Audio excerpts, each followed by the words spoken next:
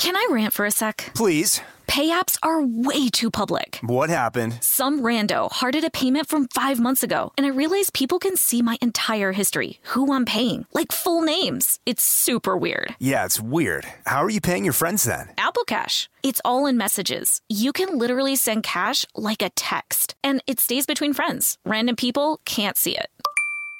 Did you just pay me $1 on Apple Cash? Shh. Services are provided by Green Dot Bank. Member FDIC. Terms apply. This episode is brought to you by PNC Bank, who believes some things in life should be boring, like banking. Because boring is safe and responsible, level-headed and wise. All things you want your bank to be. You don't want your bank to be cool or sexy. Sexy is for 80s hair bands, not banks. That's why PNC Bank strives to be boring with your money so you can be happily fulfilled with your life. PNC Bank, brilliantly boring since 1865. Brilliantly Boring Since 1865 is a service mark of the PNC Financial Services Group, Incorporated. PNC Bank, a National Association, member FDIC. The state of Tennessee is one of the few places where the sounds are just as breathtaking as the sights. Whether that's live music at a historic music venue, the crack of an open fire at a campsite in the wilderness, or hearing kids laughing as they explore what's right around the bend, Tennessee just sounds perfect. Start planning your trip at tnvacation.com. Tennessee sounds perfect.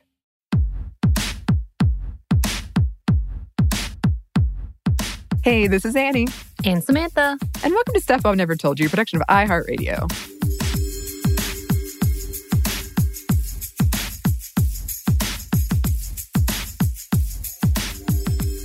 Okay, y'all, we're back with part 2 of Women and Romance. And we kind of teased it before. So we're talking movies, video games, and music. And we kind of just, it's a lot. There's a lot in here. So if you want to, you don't have to. You can also check out part 1, where we already looked into novels and fan fiction as well. And it definitely had a lot in there about all of that. And so moving right along, I want to name off some famous lines and see if you know what movie they are from. Oh, okay. Okay? Yes. And these are all epic romance movies. Okay. See, I'm very competitive, but I don't have a lot of experience in this field, so I'm a lot of emotions. I try to find very broad, very famous ones. Okay. So I feel you should, because I pulled the one off about Casablanca and To Have or Have Not, which is put your lips together and blow. I took that off because I didn't think you would know what that movie was. So, first line. Frankly, my dear, I don't give a damn. Gone with the Wind. There you go. That's one. Second one. No one puts baby in the corner. Don't know. Really? I've never known where that was from. Okay, well, that is Dirty Dancing. Okay. All right, now I know. which has many remakes. I feel like I'm going to have to make you watch some of it, at the very least. And then there's I'll Never Let Go, Jack. I'll Never Let Go. Titanic, which I have not seen. She pushed him off the thing, essentially. Just so you know. Oh, wow. And then this line, as you wish. The Princess Bride. Yes. And then You Complete Me. Jerry Maguire. There you go. So, okay. 4 out of 5 ain't bad. I'm very surprised, though, that you didn't know Dirty Dancing. Although, I'm not going to lie, that was the one I was like, she may not know this one. Because it is an 80s movie, and you didn't do too much with 80s romance, I'm sure. No, I did not. Which, by the way, so have you seen any of those movies? I've seen Jerry Maguire and Gone with the Wind. Yes. Okay. You've never seen Princess Bride? Oh, yeah, I've seen Princess Bride. Okay. That was shocking. That would have been shocking. But yeah, so that's our introduction. I'm very impressed with what you did know. But yeah, let's talk about movies. Yes. So when it comes to movies, romance is one of the most popular genres. And there are tons and tons and tons, just so many of them. But first, as we like to do, let's do some definitions. A romance film is a genre where the plot revolves around the love between two main characters as they endure the highs and lows of love. They are love stories that focus on passion, emotion, and romantic involvement of the main protagonist, and they have common themes like love at first sight, obsessive, tragic, sexual, passionate, and so many other types of love. Right. And the first romance film was called The May Irwin Kiss, or sometimes known as The Kiss, and it was made in 1896. It was an 18-second film that showed two actors kissing. And yeah, you guessed it, it caused quite a stir, to the point it got scathing reviews, as well as the fact that the Roman Church publicly denounced this film. And even when it was being screened, police would be called to shut it down. Wow. 18 seconds. 18 seconds of passion. Oh, no. And also something to note, the first discovered silent black romance movie was created in 1898 called Something Good. And the first discovered queer film was made in 1919 called Different from the Others. And it was based around two gay men falling in love. It apparently is a tragedy. Not surprising. No. Let's talk about the subgenres there are within romance. So there are several subgenres, and before we take a deep dive into specific movies, we wanted to break some of them down, including the epic romance, and it can be traced back to good old literature or historical romance novels. Books like Gone with the Wind, which you already talked about, which is considered still one of the most popular romance movies out there, and many of Jane Austen books like Pride and Prejudice or Emma that continue to be remade over and over and over again. Yep. There's also romantic drama. Now, this is one of the two main subgenres, and these are usually big budget movies like Titanic, which we are going to discuss a little bit more later, and include classics like Casablanca. These movies are more complex and look at the depth of the ups and downs of relationships, whether it's death, infidelity, or even love triangles. Ooh. There's a lot of love triangles. There are. And then you have the romantic comedy. Now, this would be the other main subgenre within romance. The rom-com is the combination of love plus laughter that makes the genre so popular. And of course, we kind of talked a bit about some of these movies before when we talked about movies like Sleepless in Seattle and even Sex and the City, which, by the way, may be more of a chick flick, which we'll talk a bit more about as well. And there's a 20-year period referred to as the era of romantic comedy, which is from 1990 to 2010, which those movies kind of fit in that time frame. And it was during this time you had movies like You've Got Mail, While You Were Sleeping, and many, many more. That's funny. I didn't know that that was an era, but my dad, who loved movies, like love movies, he would get me, like any holiday, he would get me a movie.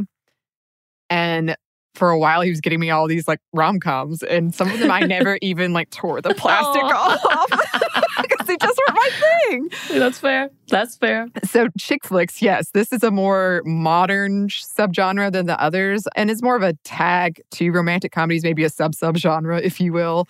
This is specified as more of a, quote, niche of romance films, and it's specifically marketed more towards women, or maybe created by women or starring women, and combines comedy, drama, and romance. Right. And that's a nicer version of what we're talking about when we say chick flick, just so you know. And then there's paranormal romance. And here we're talking about movies like Twilight and its entire series, which, by the way, are all on one list as some of the highest grossing romance movies in history. But the subgenre is a hybrid of sorts that combines supernatural fantasy with romance. So we talked a bit about in our part one of why women like romance, but why do women love these movies? Is it the relationships or maybe the meet cutes? And what are some of the problems and reasons that romance is not as accepted as genre? Outside of just the hope that it can give us in finding that true love, there may be neurological reasons romantic movies are liked. According to one group of neuroscientists at Princeton University, as someone sees a story and that story resonates or impacts them, levels of oxytocin go up. And when a story is told well, the oxytocin is released into the bloodstream and makes your brain react as if we are actually experiencing these stories. It's as if you are falling in love yourself. Aww. So sweet. And with romantic comedies, we see arguments for both negative and positive of rom-coms. Many say that it undermines women in different ways. Historically, rom-coms were known to be lacking in diversity, focused on the cis-hetero relationships that often make women to be the unattainable ideals, specifically for the male gaze, of course, kind of like the pixie manic girl, that kind of trope. Mm-hmm. There are definitely a lot of problematic themes in all of romance, whether we're talking about the stalkerish obsession or rapey meetings. Yeah, that's that. Yeah. And there are definitely tropes that should be immediately thrown out the window. We're looking at you, 16 Candles. But it can also be argued that being able to enjoy something without overanalyzing it can be worthwhile, especially through a traumatizing pandemic. It's a nice distraction from what could be a bad day. As Arabelle Saccardi wrote in her article in Elle, Watching a good rom-com is like going on a fun first date with yourself. It makes you excited and curious about this puddle of feelings inside of you. Yeah, I thought that was a sweet way of putting it. But as one article states, there's often misrepresentation, specifically in rom-coms, which women are always the underling vying for the attention of supervisors or men in roles of authority, the teacher, the CEO, the boss, are women who are seeking to have it all, including the perfect guy, and not being fulfilled without them. Right. But also the conversation of the overall mass consumption of the expectation of what women are supposed to be or supposed to look like is a huge conversation. I mean, in what world is Anne Hathaway, or Annie, apparently, as she likes to be called? I know. Right? In what world is she the dowdy girl turned princess? I mean, her curly hair too straight made her a princess and beautiful, I guess. Or Drew Barrymore, the lonely nerd that no one wants and no one wants to kiss. Yeah. Like in Never Been Kissed? Come on. But what happens when we start unconsciously comparing ourselves to these dowdy celebrity characters? As the same article states, quote, we consciously and unconsciously internalize these cultural norms, evaluating ourselves and others in comparison to them. Usually without conscious awareness, we grow trying to emulate whatever culture seems to be most valuable because we all want to be desired, loved, and wanted. Yeah, and that's something else I've been thinking about lately is I feel like we don't have this conversation as much anymore. But a while back, there was a big conversation about, like, are we teaching young people and young girls specifically a very unrealistic level of love and, like, what love looks like. And you're not, I mean, there's certain aspects you're just not going to show the boring days, right? But having those expectations of only this is love, and if only they got to rent a carriage and do this and this and this, you know, those kinds of things. They got to be shy, but open and vulnerable. But you know, actually one other article that I read, which was a review about romantic realism versus ideal and fantasy, it actually doesn't have a lot of correlation. They state that just kind of like what we talked about with the novels, the realization is it is fantasy. And we want to escape. And this is a part of the escapism that kind of comes into it. And so there's not even though we have concerns and we do have obvious obsessions and or loves and drives and pushes, for the most part, people know, teenagers too, that it is not reality. Yeah. Although doesn't mean we're not trying for it. Yeah. And I find that really interesting. Because I haven't really heard that side of it before, that it's escapism. And when you said that, it totally made sense to me. I'm like, of course, like we sort of know that's generally not how life is going to work, but that's why I like this. Exactly. But okay, have all of these thoughts and concerns we've been discussing also placed a shame factor in enjoying these romance movies? There are so many articles talking about healthy and unhealthy concepts of romance and what is being depicted versus reality. But I guess we would also say that a part of the argument is the need to dismiss the success of these movies as being frivolous or, like later named as chick flicks, due to the fact that women enjoy them and many are targeted to women. And of course, in our society, that means it doesn't have any value. And by the way, the term chick flick originally meant a sexually explicit film. But in 1989, it was used to describe the movie Still Magnolias, which, have you ever seen that? Have we talked about this? Oh, it's very sad. And due to the fact that it featured predominantly an all-female cast, as well as the fact the majority of the audience was female. And then it was used to reference Thelma and Louise and Fried Green Tomatoes. And what do these two movies have in common? Strong female leads. And the term eventually included all and any movie that had a female lead or influence. Movies like Wild with Reese Witherspoon or love stories like While You Were Sleeping, they all somehow got swept into the category of chick flick, which is not only dismissive, but demeaning and the mere oversimplification of so many different and strong movies. And it's often to dismiss its credibility of being a compelling film. Right. And yeah, it does go in hand with the fact that women cannot be taken seriously as the leading protagonist and that women aren't funny, or that if it is geared towards women, it's not a serious contender. We sort of talked about that with the comparisons between Sex and the City and The Sopranos. So how could any movie that has both of these things be taken seriously? And though it has not been seen as a big moneymaker recently, it still holds large viewership and interest. Like if you just look at the newest series Bridgerton, which is a historical romance that is the most watched series on Netflix, it has problematic issues, which we will address. But that aside, it stands to show romance is far from dead. And as we know, when it's created by men, it's legitimate. And when created by women, oh, it's cute. That's cute. It's just cute. Okay, so let's talk a little bit about some of these movies. The classic historical romance, Titanic. There's so much we can say to the plot of the 1997 film. A rich girl, a poor boy, a very obvious disaster, and a giant diamond that she throws back into the ocean. For the love of God, why? Take that thing, girl. Though it was one of the highest grossing movies at the time, which made $1.8 billion then, I believe, around that time. And then an overall $2.19 billion as of 2020. And it earned 14 Academy Award nominations with 11 actual wins, including Best Picture. One thing to note that James Cameron obviously is the director and creator of this movie. So it may be more, as we were saying, credited as a success because it was directed and created by a man. Right. Of course, and also there is tragedy in there, which makes it taken a little seriously, right?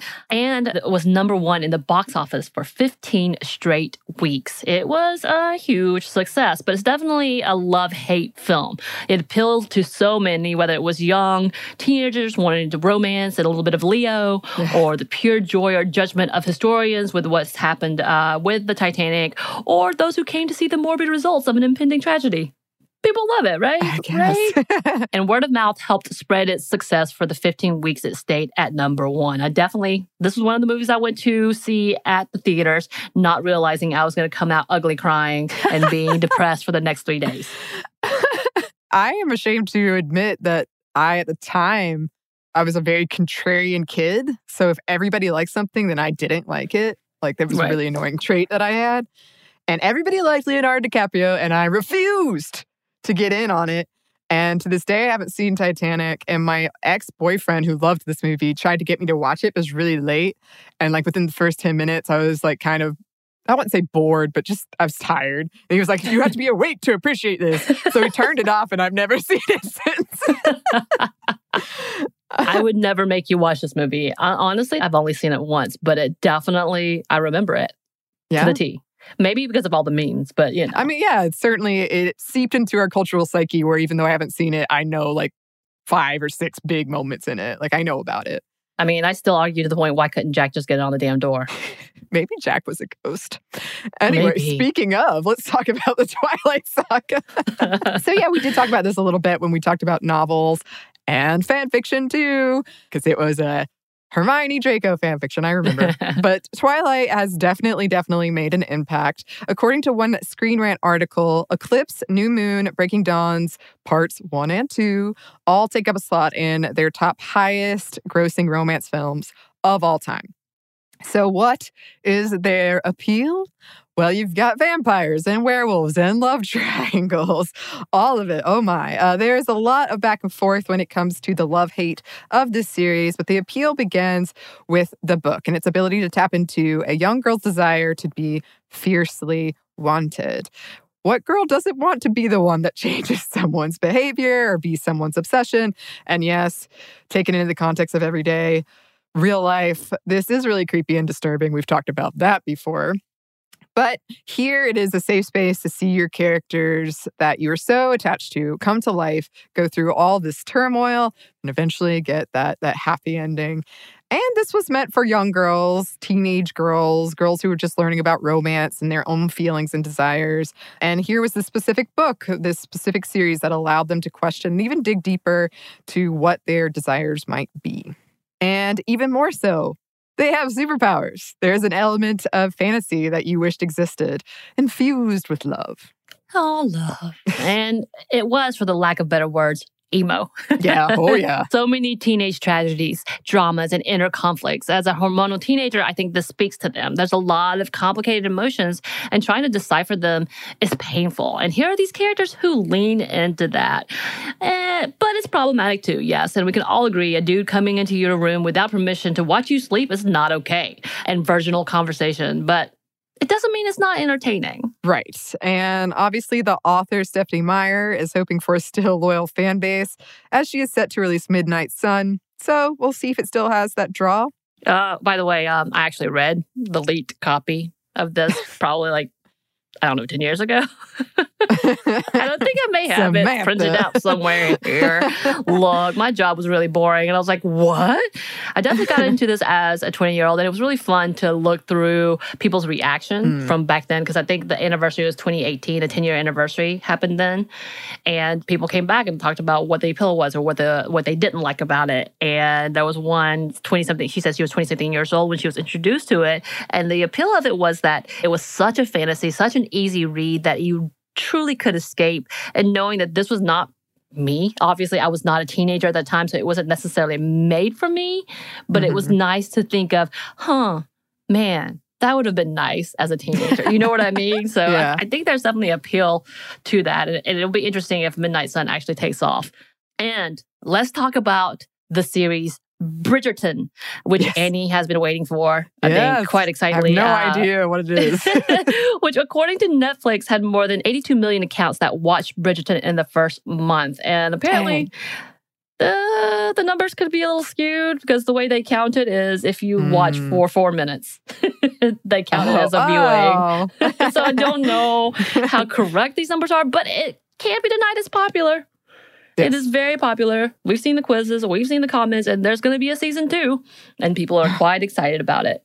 So for those of you who don't know, specifically you, Annie, a quick rundown without spoilers, maybe a few minor ones, okay? This is a historical series based on books written by Julia Quinn and produced by Shonda Rhimes, part of the Shondaland Productions. It is set during the Regency era, following the lives of the Bridgerton family. And we're quickly introduced to the two main characters, Daphne Bridgerton, who is deemed the diamond of the season, which is during the marriage season when they're all courting season. And the new Duke of Hastings after his father's death, Simon Bassett. For a quick description, a Jane Austen style of romance with sex. Lots of very coordinated and unrealistic sex. That's what I've heard about it. The show is narrated by a gossip writer who calls herself Lady Whistledown, who publishes the town's gossip, and it's actually voiced by Julie Andrews. Of course, we follow the main protagonists in their road to love, falling for each other, which begins with some harsh words exchanged to rouse and attract men and then to push away women from the Duke, who has no desire to be married. Yeah. His whole narrative is pretty much about his awful relationship with his father, who was a bad man, and wanting to end that lineage just to spite him. Wow. Yeah. Jeez. So along the way, we get to meet the entire Bridgerton family and their different storylines, which, by the way, apparently is how the series goes, including the sister Eloise, who wishes not to be married or become those girls who spend their time looking for a husband, but desires to go to the university and be independent. So she's kind of that Jane Austen character that you think of as the lead. But what makes the series different is the diversity that is within the entire story. The most powerful person in society is the Queen Charlotte, a Black woman. And this diversity as a part of the storyline is talked about between the Black characters. But there's a definite back and forth on how it's being received from the audience or for the people who are watching it. Some have praised it as, we know this type of representation has not been seen in shows and movies like these. But at the same time, it's kind of dismissive of the issues that were present during this time. And also, it does seem like the fact that the Black characters are the ones that have to grapple through this and have this conversation, and the white characters are like, I just need this dress. You're poor, you know what I mean? Which is still a bad issue, don't get me wrong. But it's definitely something that is intersectional for many of the communities and characters inside of that story. So there's a big back and forth. Yeah, and it seems that the diversity is seen as one of the appeals of the show, as well as the beautiful sets and the costumes. And yes. And yes, by the way, it makes me want to speak as if I too was coming out and about to attend a ball, though I believe I would now be counted as a spinster.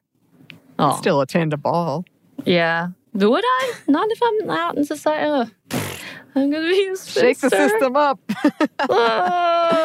And to say these movies and shows have a lasting impact is an understatement. But as we see that the level of popularity of romantic movies seem to be dwindling and seem to have dwindled, seeing the success of shows like Bridgerton and now adjusting to a new way of seeing movies, because we're not at theaters anymore, we're streaming.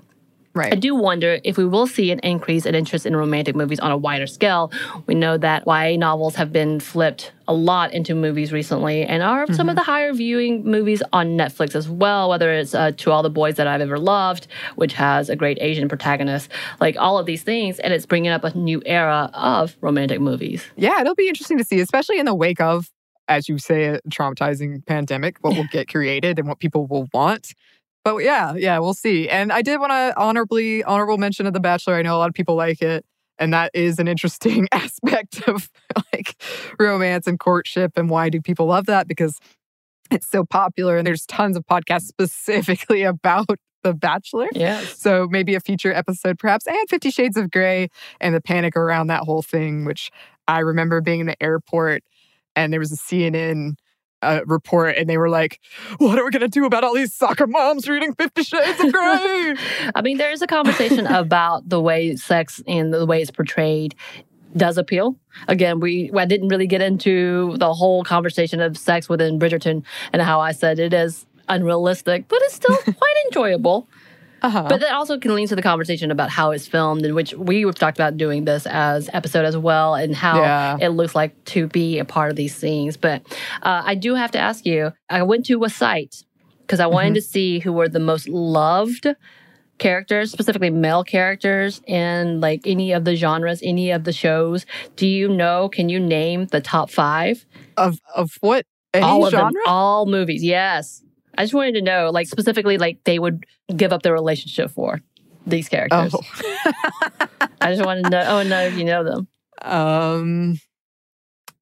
No. No. Well, actually, the top 5, 4 of them are MCU characters, and one of them is a supernatural character.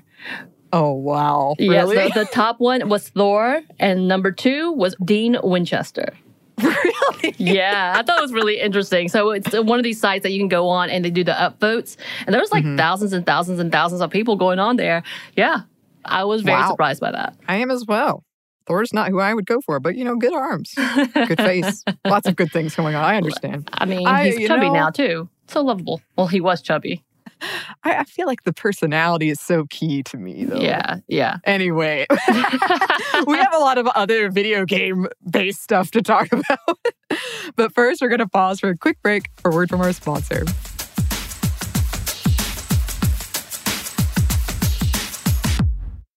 Can I rant for a sec? Please. Pay apps are way too public. What happened? Some rando hearted a payment from 5 months ago, and I realized people can see my entire history, who I'm paying, like full names. It's super weird. Yeah, it's weird. How are you paying your friends then? Apple Cash. It's all in messages. You can literally send cash like a text, and it stays between friends. Random people can't see it.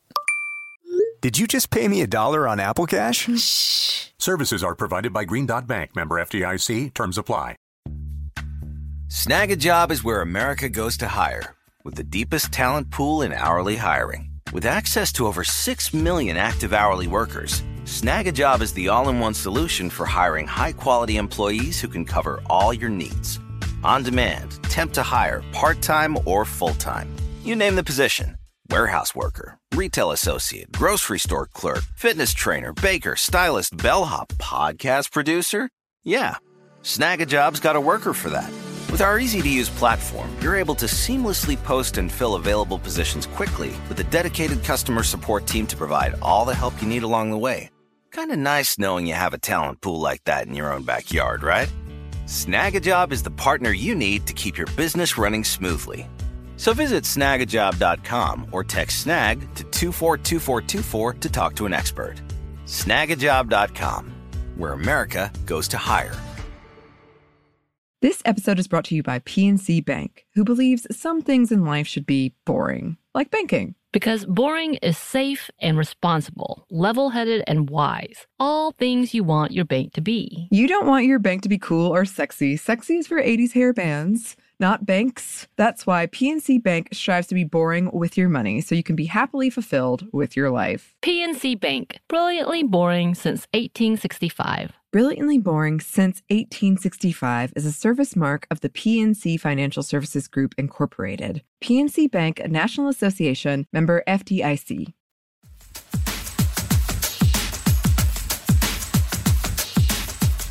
And we're back. Thank you, sponsor.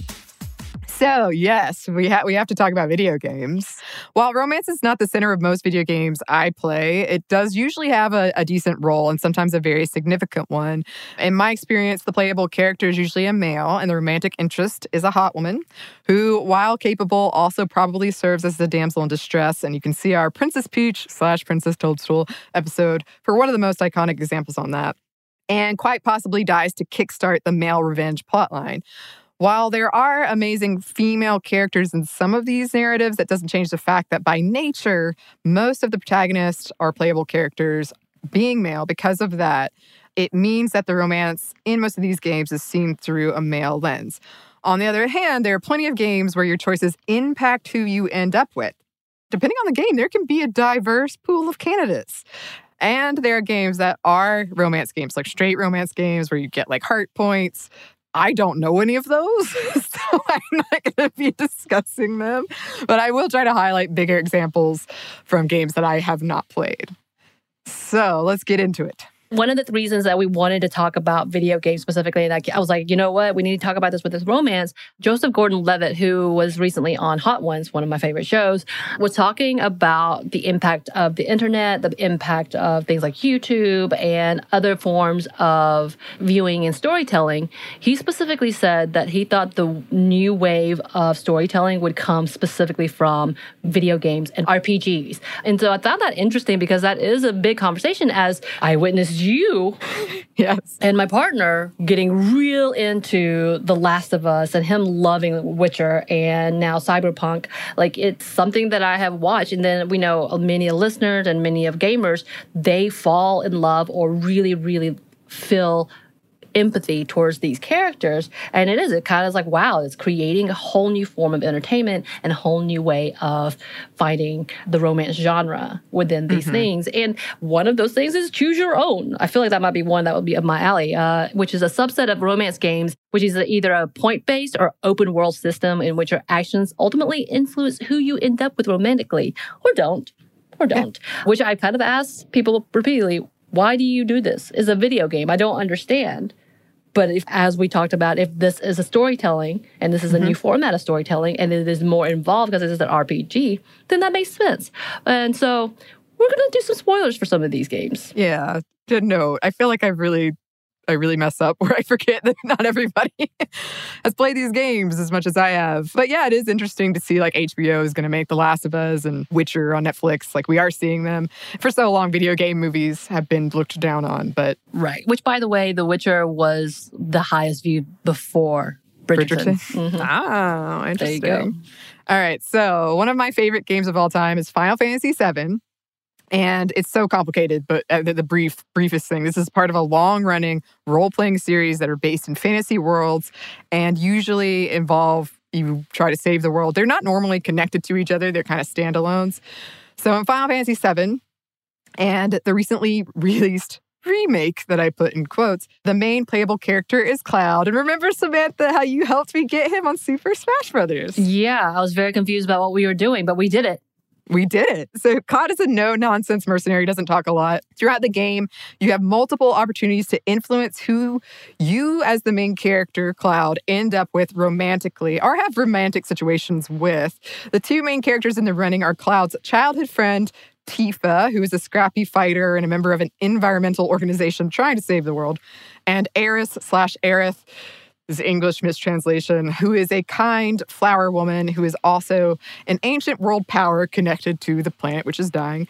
Tifa is dressed very provocatively, like really big boobs. Like the animators went wild in the original with the boobs. Also, the first person I ever went to Dragon Con as. I did not have the boobs. I was going to say, was the boobs the appeal?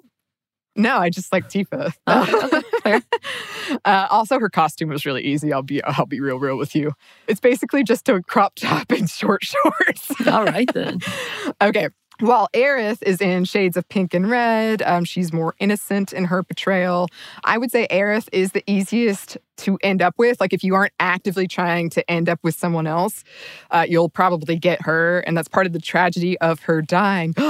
Spoiler alert. And that's a very dramatic storyline. I cried and cried. I will never forget that moment. But outside of them, you can also end up with Yuffie, who is this flighty thief, or Barrett, who is a gruff, crass, big dude with guns for arms. And these romantic point opportunities occur at a few key points. One of the big ones, it's near the beginning of the game when you as Cloud are trying to sneak into this real sketchy guy's house, the Don, who chooses women to spend the night with him. So you're trying to get him to choose you. So you essentially have to dress as a woman. You get a dress made, you get your hair done, all that. And based on dialogue choices you pick and other choices you make, that influences your future romantic prospects. And later, you choose someone for a date, same thing.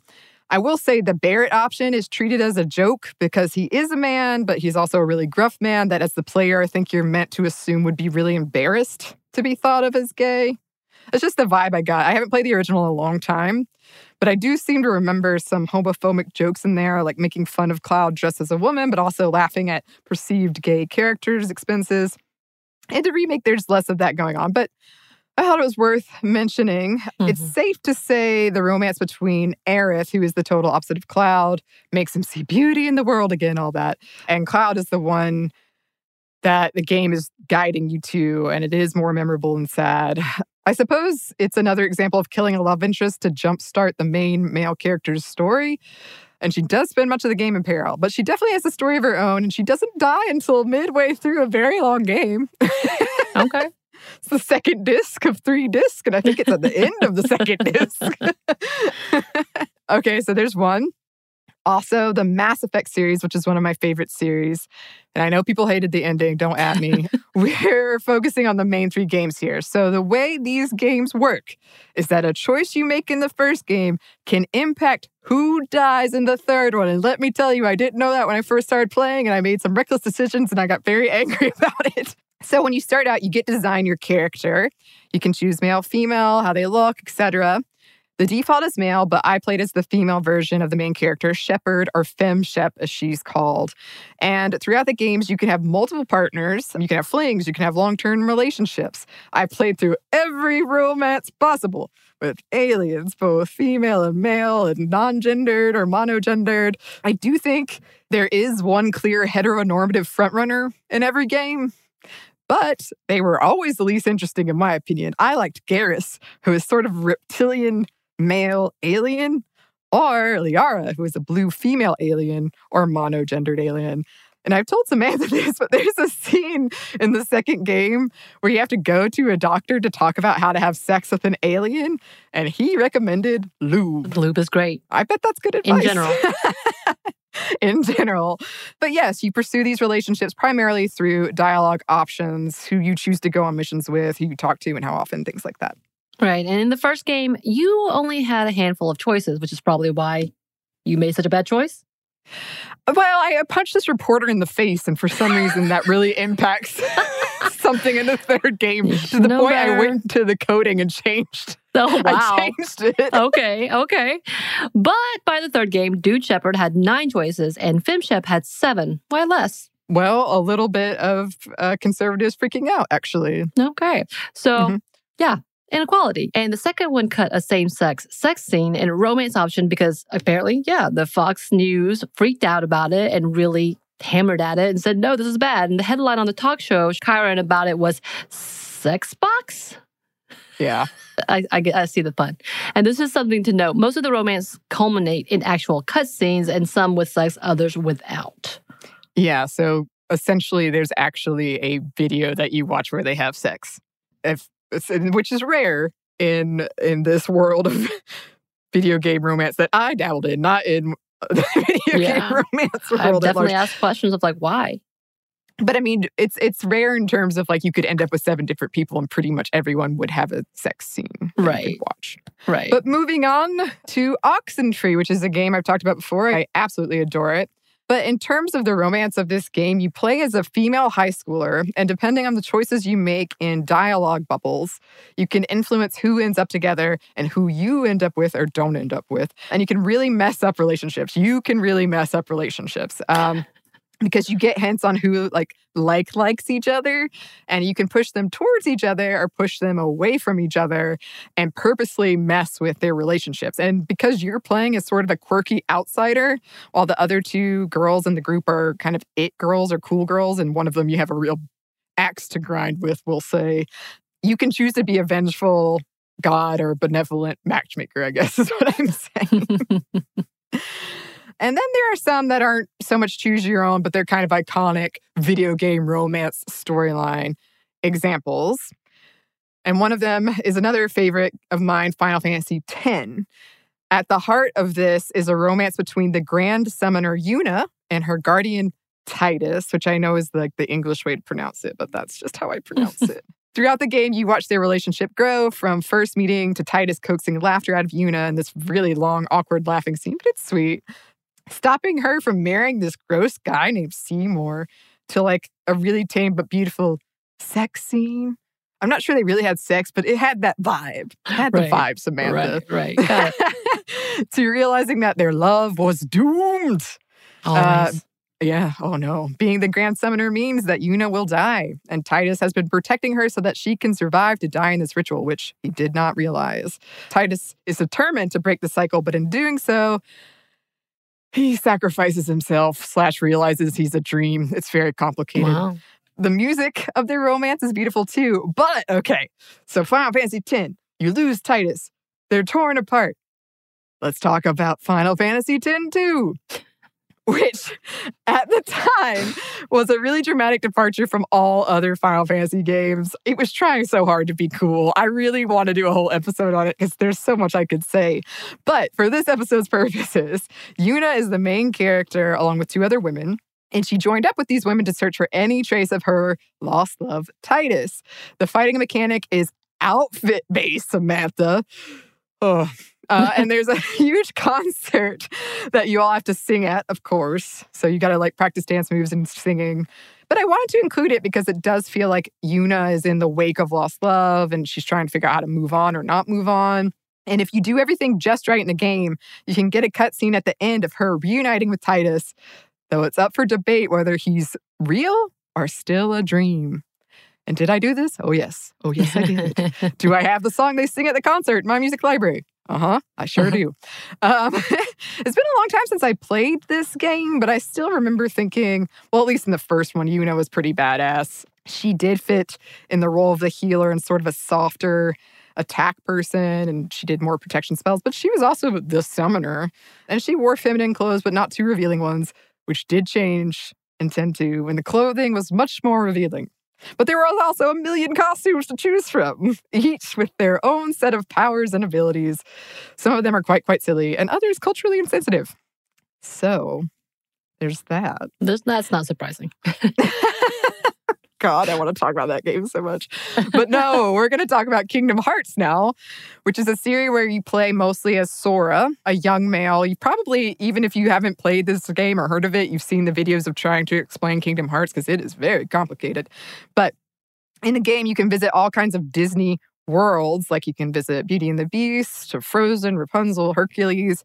You can run into characters from all sorts of Disney and later Square Enix titles like Final Fantasy. I was really hoping to see Star Wars and Marvel show up after Disney bought them, but alas. In the first game, you have your young love story between Kairi and Sora, and they're kind of like childhood sweethearts in love forever as soon as they met.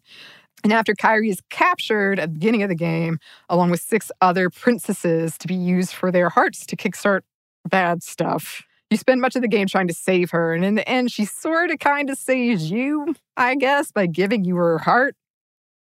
Or it's your heart, but it's been living inside of her, so you can bring her back. Complicated. I always thought it was a little weird how little time these two characters spent together throughout the series, and yet they are still head over heels in love with each other. Although there is like melancholy and longing hanging over their relationship, and with some hinting she might be interested in their best friend, Riku, who is a dude. Oh, no. Yeah. No. So, Silent Hill 2, which we discussed in our Women in Survival Horror episode, but I'm going to mention it again because this is something else that we see a lot when it comes to women and romance in video games. This is also a point-based system, but ultimately you as the male PC have to confront your wife and the fact that you killed her. And depending on the choices you make, she's the monster you have to overcome, and you might end up with a really one-dimensional, sexy, annoying version of her. Yeah. Yep. Yeah. Of course. Something else we talked about in the Women in Survival Horror episode, and I've talked about a lot, is, yes, The Last of Us 2.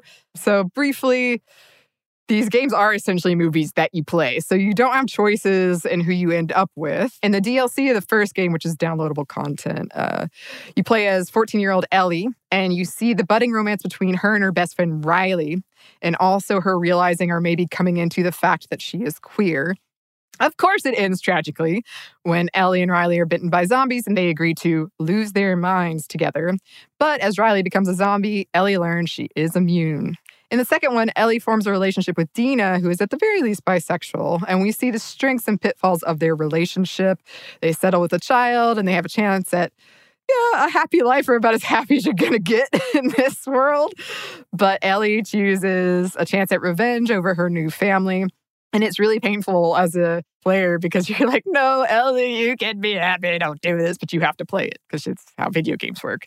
When Ellie returns home, Dina and their son are no longer there. And this relationship was really new and revolutionary in terms of representation in video games. On the other hand, you have Abby, and we see the rise and fall. Oh, Abby. One of our listeners is playing this right now, and it's fun. I'm getting her updates, and I'm like, so much you have to go through. We see the rise and fall of her relationship with Owen, and her choosing revenge over happiness time and time again, eventually leading to Owen's death, just as Abby has decided to go with him and pursue a hopeful future with the Fireflies. And also, there's an anal sex scene between them. Yeah. Did I know it was anal sex? I mean, we watched it, didn't you? We can discuss this later. That is a real big detail. I didn't realize I was there. I'm not going to lie. I kind of slipped in and out of that one. Another game... Pun intended. Gone Home. This is a game where you return home after being deployed for a while and you find the house empty. Oh no. Using notes and recordings, you piece together what happened. And what's really cool is at first it plays like a haunted house game, but as you play, you learn your younger sister has fallen for a young woman, and because she felt unaccepted by her religious family, she ran away with her. And it's a bittersweet coming out story of young love. Young love. Yeah. And then some recommendations I got when I was researching women romance and video games that I have not played, but I thought I'd mention. Witcher 3, yes, Wild Hunt, a 2015 game that I own but have yet to play. So depending on the choices you make, you can end up with Triss, your longtime go-to, or a blast from the past, Sorceress Yennefer, or lose both, or choose to go it alone, I suppose.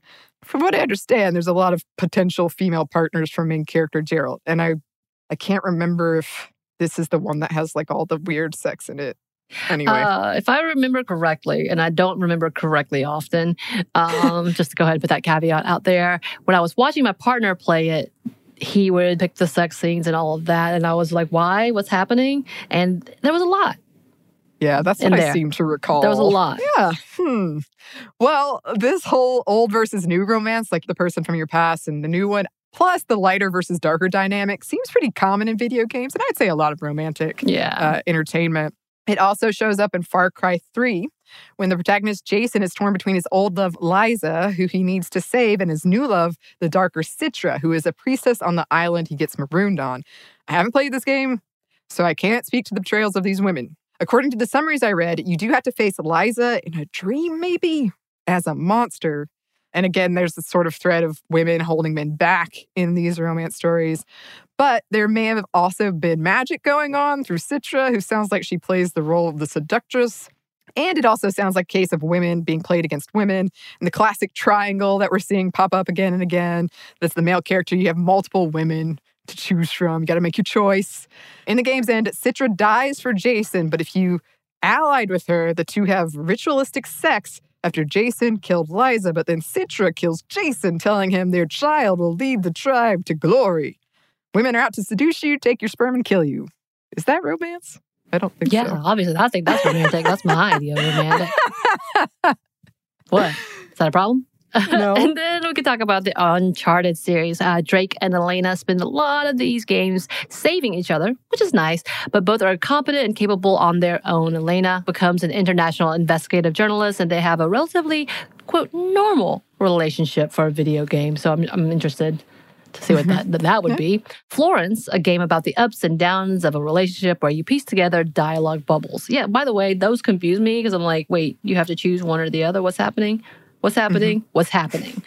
And then there's Stardew Valley, which is a game all about romance. You have the option to build friendships or relationships, get married, but none of these is permanent, and you can be rejected, and marriages can fall apart like real life. Talking, running errands, asking a character to dance are all ways you can build up these relationships. That kind of sounds like Red Dead Redemption that my partner really likes. I've been watching him play that too, in which I always root for the animal to eat him. Apparently that's not a good... Oh, so way romantic. But there's also Dragon Age Inquisition, which is kind of a fantasy version of Mass Effect. Mechanics are similar. Apparently, playing as a female elf gives you the most choices of partners at 11, compared to human females, 5. Although some relationships in this game have been called out for queer baiting or racism. Also, Sims 4, you can control the pace of your romance and who you romance, pregnancies, all kinds of things. I like the Sims memes. They're fun. Then there's Catherine, an adult puzzle game where you play Vincent, who is torn between committing to his longtime girlfriend, Catherine, and the mysterious woman he had an affair with. Catherine. One with a K, one with a C. Yeah, okay. And after his longtime girlfriend leaves him, he realizes C. Catherine is a succubus, obviously. Yeah. And the endings you can get sounds like very interesting. And this kind of reminds me of the new phone games that I've been seeing, which are romantic story phone games, puzzle games, that you have to create this romance. And they all seem to be, having affairs or being left or all these things. And I find that very interesting as it's become more and more popular, or at least advertised a lot. I don't know what my phone's trying to tell me because I've never played those games, but okay. And then there's Waylanders, a newish RPG where you can explore all kinds of relationships and depths of relationships. Pansexual and players play as non-binary or trans, which is pretty freaking cool. Yeah. I'm interested to check that one out. Ooh, so that's been kind of a whirlwind through video games, but we did want to talk about some music. Music! Yeah, but first, we have one more quick break for a word from our sponsor.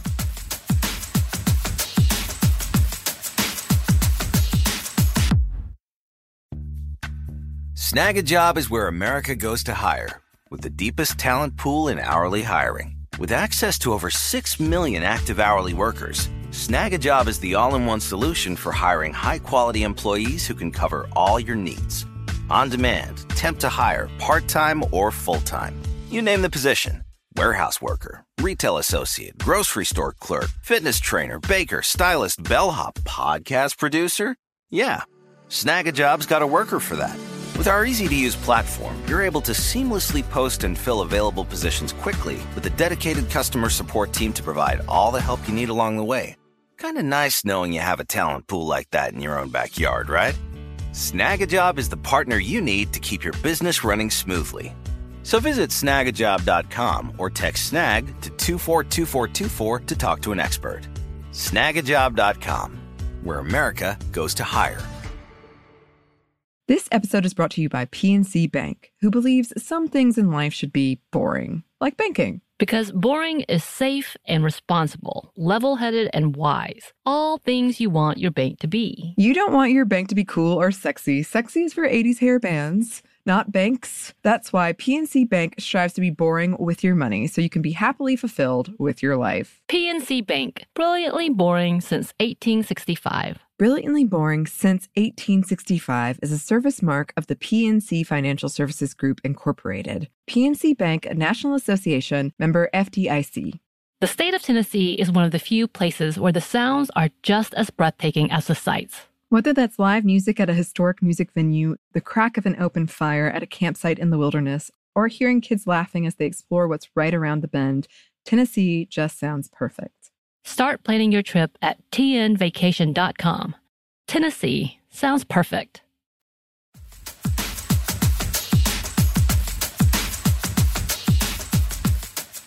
we're back. Thank you, sponsor. Let's talk about boy bands. Boy bands.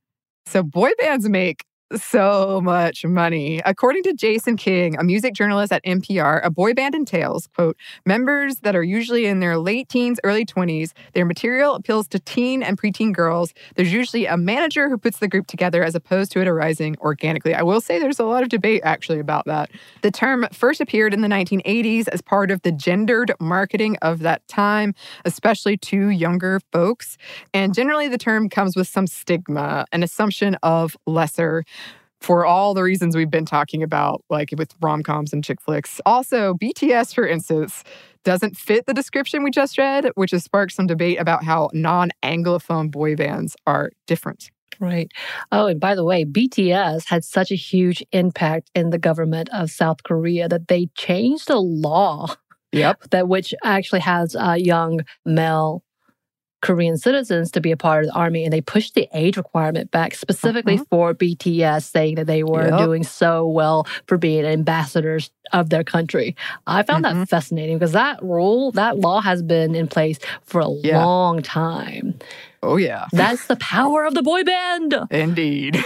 And from Heidi Samuelson at Medium, she says, quote, what about the Temptations, the Ramones, and Blink-182? Are they boy bands? No, probably not, because adults and boys listen to them too, so obviously not. Yeah, that's a great article, by the way. I highly recommend it. So we talked about boy bands a bit in our Fangirl episode about how women and girls were the first to love the Beatles, often considered the first boy band, and Elvis, but they were dismissed, as were these artists themselves, until male critics and male audiences gave credence to their music. And suddenly the music not only had value, but it's like, I discovered this and it's so good. And like, ladies, you're ruining it for me. The girl and women fans were routinely mocked, and that continues to be the case. And we use this quote from Harry Styles in our Fangirl episode, but I love it so much that I want to put it in here again. Who's to say that young girls who like pop music, short for popular, right, have worse musical taste than a 30-year-old hipster guy? That's not up to you to say. Music is something that's always changing. There's no goalpost. Young girls like the Beatles. You gonna tell me they're not serious? How can you say young girls don't get it? There are future doctors, lawyers, mothers, presidents. They kind of keep the world going. Teenage girl fans, they don't lie. If they like you, they're there. They don't act too cool. They like you and they tell you, which is sick. As well as the fact they will back you and or crush you. Yes, they will. we talked about that in our Fangirl episode too. But let's back up a bit and ask the question, why do girls and women love boy bands? Because no matter the era, there's a boy band and legions of women and girls propping them up. The Beatles, Menudo, Jackson 5, Backstreet Boys, NSYNC, One Direction, BTS, which by the way is the #1 boy band in the world in 2020. In 2019, they became the first band since the Beatles to have 3 albums at #1 on the U.S. pop charts in the same year. And the abuse that can happen within these boy band worlds is a whole separate episode that we should talk about, as well as the fact that bands like this, you see a lot of court cases coming back to talking about how they've been misrepresented or how their money's gone because the management were sneaky. That's one way of putting it, yeah, yes. no, like underhanded and sneaky and took a lot away from them. Yes, yes. One reason that these boy bands have such popularity is something that we've been talking about. It's a safe way for young girls and women to explore their sexuality and build identity. And yeah, listen to the lyrics. They're telling you you're perfect, you're amazing, you're beautiful, all these lovely things. Yes, very heteronormative lyrics generally, but it's nice to imagine that A, the lyrics are about you, and B, that some sort of romanticized man who would be so open with his emotions with you exist and that you could be with them. According to Maria Sherman, author of Larger Than Life, A History of Boy Bands from NKOTB to BTS, the history shows that young women have been interested in the sensitive sweetie a very long time. Boy bands can pump out signals almost unparalleled, and the members are usually not bad to look at. And synchronized dancing. It's almost an extension of the escapist fantasy that we talked about in part 1 of these episodes, but also in this one.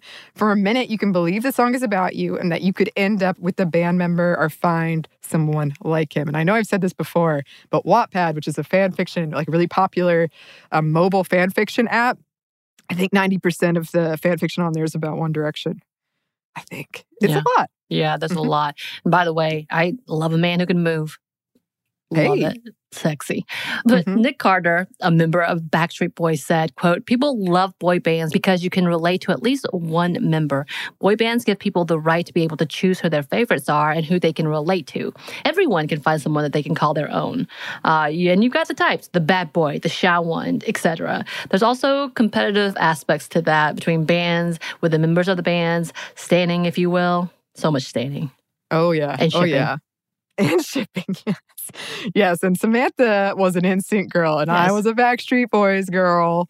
And I just had to put in here, Backstreet Boys is the most successful boy band of all time with over 100 million records worldwide as of 2020, I think. But you know they I find it produced hard to believe. more. No, because they produced a lot more records because Justin Timberlake never came back. That's right. Backstreet Boys, I think they needed a cruise ship.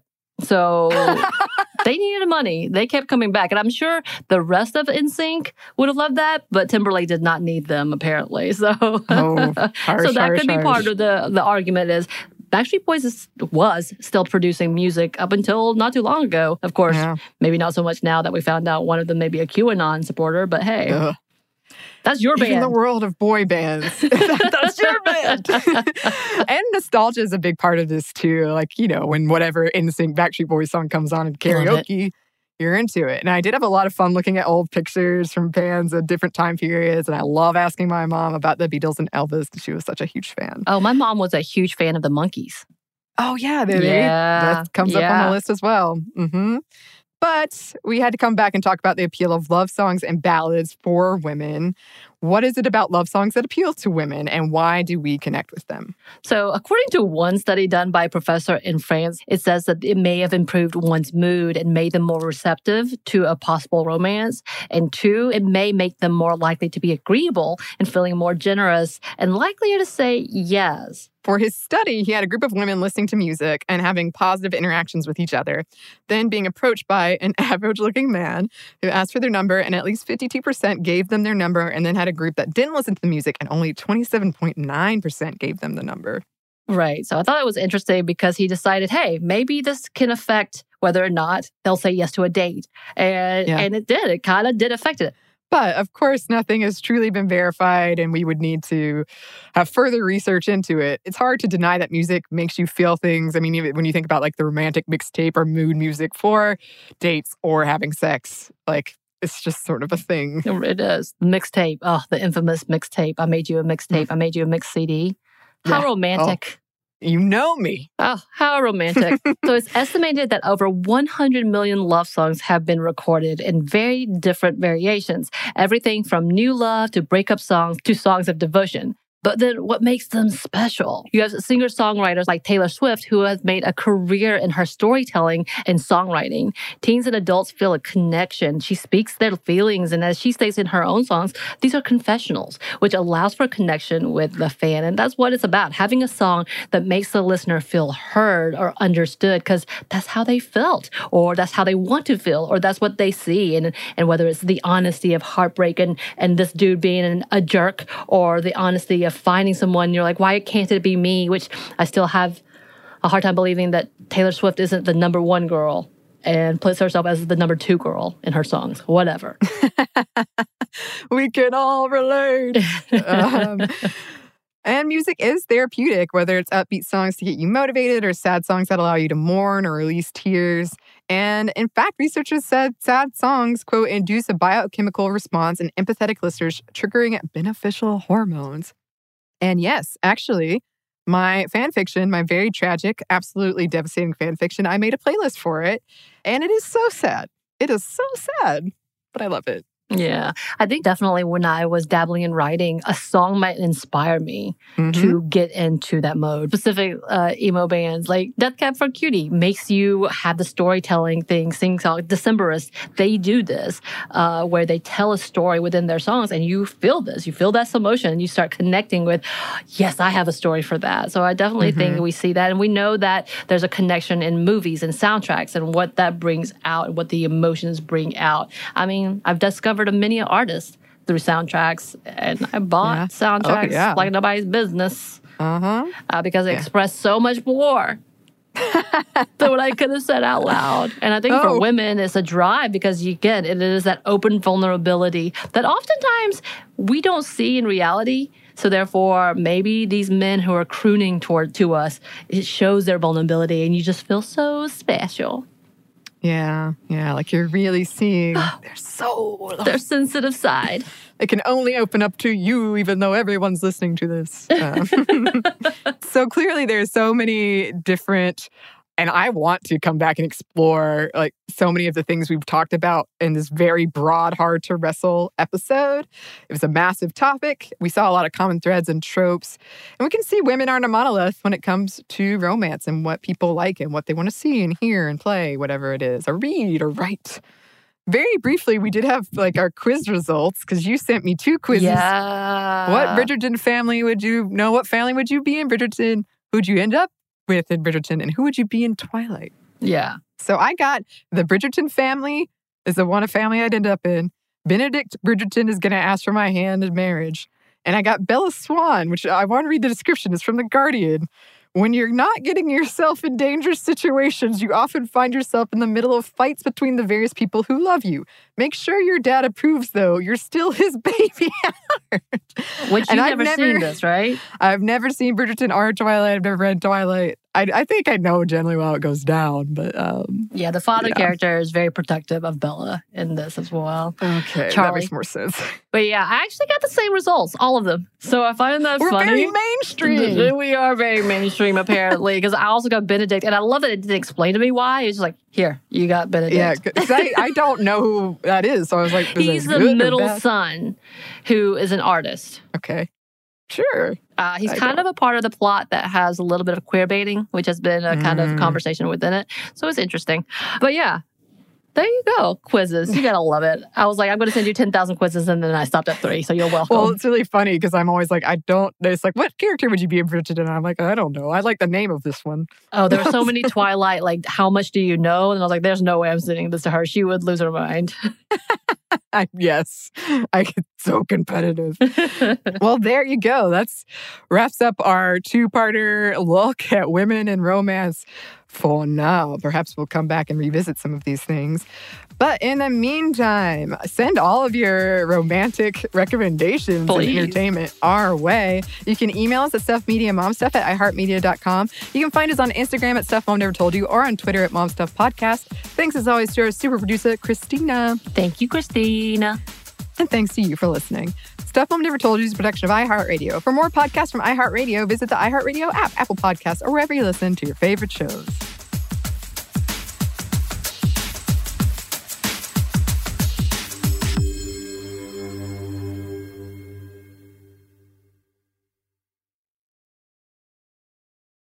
This episode is brought to you by PNC Bank, who believes some things in life should be boring, like banking. Because boring is safe and responsible, level-headed and wise. All things you want your bank to be. You don't want your bank to be cool or sexy. Sexy is for 80s hair bands, not banks. That's why PNC Bank strives to be boring with your money so you can be happily fulfilled with your life. PNC Bank, brilliantly boring since 1865. Brilliantly Boring Since 1865 is a service mark of the PNC Financial Services Group, Incorporated. PNC Bank, a National Association, member FDIC. The state of Tennessee is one of the few places where the sounds are just as breathtaking as the sights. Whether that's live music at a historic music venue, the crack of an open fire at a campsite in the wilderness, or hearing kids laughing as they explore what's right around the bend, Tennessee just sounds perfect. Start planning your trip at tnvacation.com. Tennessee sounds perfect. Xfinity has free premium networks for everyone this month, no matter what kind of entertainment you love. Addicted to true crime? Catch killer cases and more spine-tingling shows on A&E Crime Central. Crave adventure? Explore Asian action movies on Hi-Ya. Searching for something extreme? Check out skating, snowboarding, and more on Fuel TV Plus, the global home of action sports. And find crowd-pleasing bops on iHeartRadio's Hit Nation playlist. There's new free shows and movies to love every week. Say free this week in your Xfinity voice remote.